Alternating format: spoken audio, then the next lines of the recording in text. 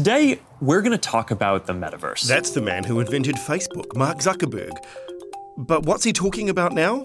The metaverse. The metaverse. The metaverse. The metaverse. The metaverse. Oh, that.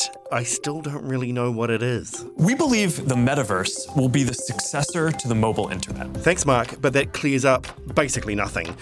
Why is it so hard to answer the question? What actually is the metaverse? This is Stuff Explained. I'm Jono Williams, and in a bid to answer that question, I'm joined by Ian Howard, tech commentator and strategist from Bright Street Studios. Hi, Ian. Kia ora, Jono. So we're talking about the metaverse. To me, it looks like a mashup of a computer game and social media. Is that basically it? I think you've kind of got that about right, or certainly the first iteration of it and where it is now. I think it is kind of those two things. Where it will be in the future, probably a little bit different from that, is the honest truth of it. I think it will be ultimately, it'll be a kind of living and breathing world, like a second world that you can spend your time in, that you can experience in the same way as you experience the physical world, where you can buy things, do things, be things, probably escape from, some of the stresses and woes of the real world, if you want to. It'd probably give you more stresses and woes, though, in some ways, wouldn't it? I mean, we've had enough issues with social media and scams and trolling and bullying and all that kind of thing. I'd imagine the same issues are at some stage going to afflict the metaverse. Yeah, I mean, that's generally what happens, isn't it? I think, originally when social media was created, the idea was that would be a safe space for people and, where you can express your opinions and be yourself. And we've seen what's happened in that space. It's a little bit like I often talk about communism. Communism on paper looks like a great idea. It's just that people get in the way. And I think probably the metaverse will be the same thing. I think in theory, it seems like a great idea, a place where people can be themselves, where you're empowered, where you can probably be free of judgment in some ways. I mean, if you think about the way that we live our physical lives, a lot of your characteristics that you're born with and can't do anything about kind of end up defining you. And I guess one of the ideas of the metaverse is that you can escape from those and kind of be what you want to be rather than be what you're forced to be through physical characteristics. Absolutely. What will end up happening is people and their worst characteristics will be, some people, I should say. I do believe in humanity and there will be some good in there. I mean, there's plenty of reasons not to at the moment, but, Yeah, well, exactly. Yeah, that's exactly. It's getting harder and harder to believe in humanity, isn't it? Let's be honest. But yeah, there will be some bad actors and I'm sure there will be the same stresses and woes. Anytime you get people together, that's what happens. In a nutshell, how does the metaverse work? If you give me Metaverse 101, if you like. Yeah, it's a really big question. I think the best way to think of it is it's kind of broken into three quite separate technologies, which are kind of hard to define. Like the lines are quite blurry between them. You have virtual reality. Now, virtual reality is the idea that you escape the physical world entirely and just exist in a world that's created through algorithms and through code in some way, shape, or form. So a lot of gaming that happens right now, you can kind of think of as virtual reality. The difference is there'll be fully immersive environments where you'll wear goggles or some sort of headset like the sort of Oculus Rift thing that's Facebook are trying to push, which incidentally, you just look ridiculous wearing, let's be completely honest here. So that virtual reality is about kind of leaving the physical world, moving into a completely separate world. Then you've got augmented reality. Now, augmented reality is more about existing in the physical world. And if you think about something like Pokemon Go, so, you're actually interacting with the physical world, but over the top of the physical world is something digital. So that might be something that you interact with, something that you find, kind of treasure hunty type stuff. There are lots of practical uses for that as well. Augmented reality is playing an enormous role in healthcare. Right now, you think about surgery being augmented by tips and so on. It can be extremely useful. And then you've got mixed reality, which sort of sits somewhere in the middle. Now, mixed reality is the idea that you interact with something in the physical world. So a good example, keeping this simple, might be something like Zwift. I don't know if you know about the sort of exercise bike craze. Yeah, I've heard of it. So you can sit on an exercise bike. You're using an exercise bike in the real world. You're physically interacting with that, but that's sending signals to this kind of other world, which can make it look like you're climbing one of the mountains in the Tour de France. So you're kind of existing in two worlds at the same time. That's the idea of mixed reality. So those three technologies will kind of come together and allow you to interact with. And when I say world, by the way, multiple worlds. Like right now, there are multiple worlds being created. So you can disappear off onto, it's a bit like space exploration. You can kind of disappear off onto planets if you're choosing, fundamentally. So you're sick of, Auntie Margaret at Christmas lunch. You're like, you know what? I'm just going into a different world right now. I'm done with you. Well, Auntie Margaret at Christmas lunch is never fun, let's be honest. Yeah, so exactly. So chuck your goggles on and disappear and don't worry about being antisocial in this world. Yeah. You mentioned headsets and goggles and that kind of thing. Are we going to see a resurgence of the Google Glass that came out years years ago and then kind of very quietly faded away because it looked ridiculous and seemed weird? It's a big question. I'll give you my personal response to that. Yeah. I suspect not is the answer. So I think the biggest thing that's standing in the way of the metaverse fulfilling its potential right now is the fact that there are these physical products that you have to put on, look ridiculous, and that in some way kind of, I guess, distance you from that world. Like just the sheer fact that you have to put a headset on and, to me, it's kind of not seamless. And I think what we'll end up with, and this is where it gets really scary, where we'll end up if the metaverse comes to life in the way that, I read a report recently that 54% of experts think by 2040 the metaverse will be kind of fully matured and that we'll be able to interact with it completely seamlessly.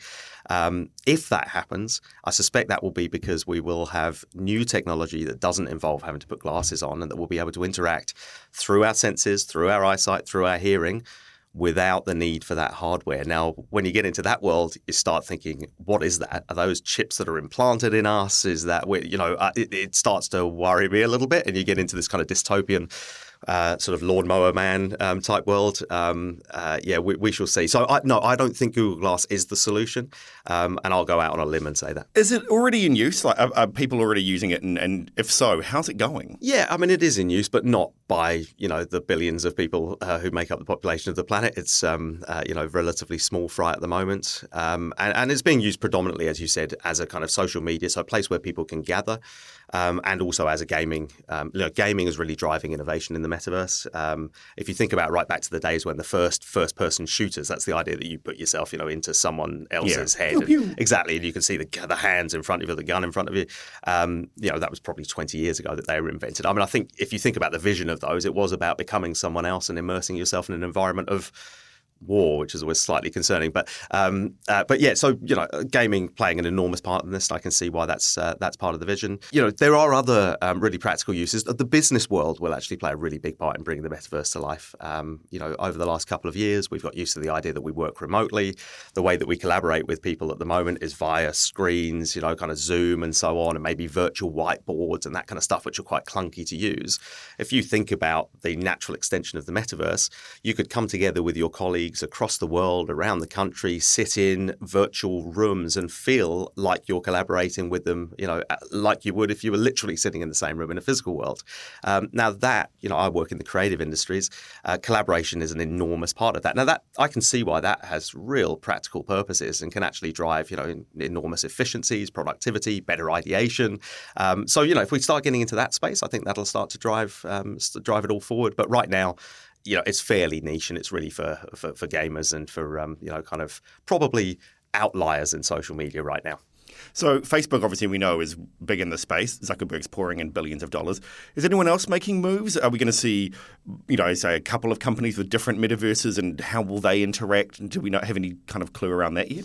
Yeah, there's probably there's a lot of big players at the moment, but Facebook would be one of the major ones. Microsoft are pouring a lot of money into the metaverse as well.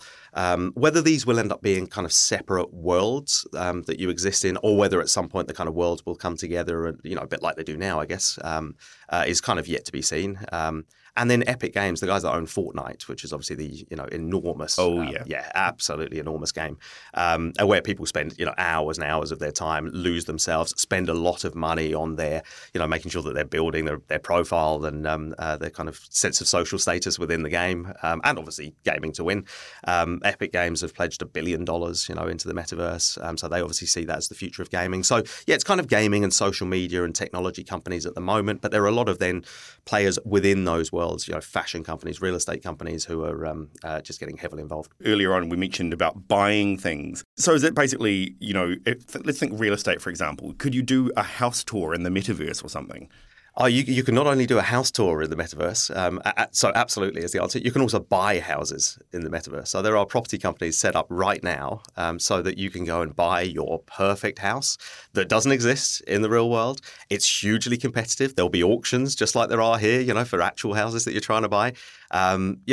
Essentially in the real world, one of the things that you're defined by is what you own. It's a sad reality of society that we judge people on their wealth.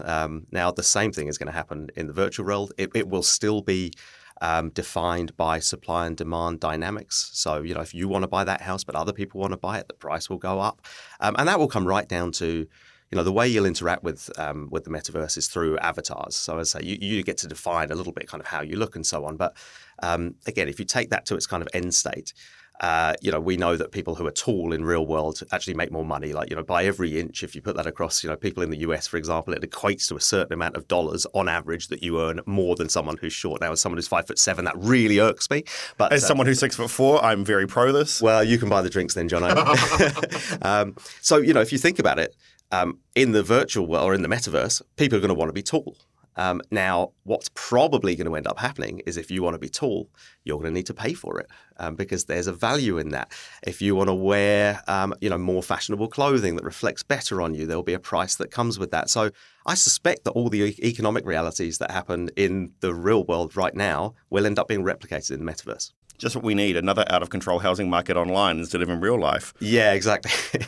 Are regulators ready for something like this? Absolutely not, no. How do they get ready?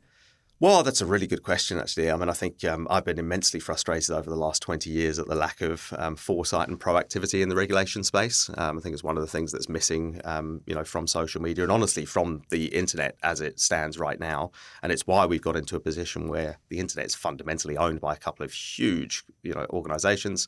The same thing will happen with the metaverse. There's a reason why Mark Zuckerberg put $10 billion.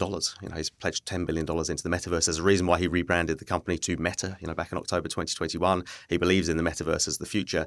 Now, that's not something that he's doing philanthropically. It's not because he believes in a better humanity. It's because he sees that as a space that, allows him more control. And it will end up being owned by, fundamentally capitalists. And if we're not careful, it'll be owned by 2 or 3 very rich capitalists in the same way, really, as the physical world is. And so regulators need to be getting ahead of it. I think the problem is these things don't get taken seriously until it's too late. It's kind of seen as something niche, much like social media was 15 years ago. No one's really going to use that. What's the harm that it can do?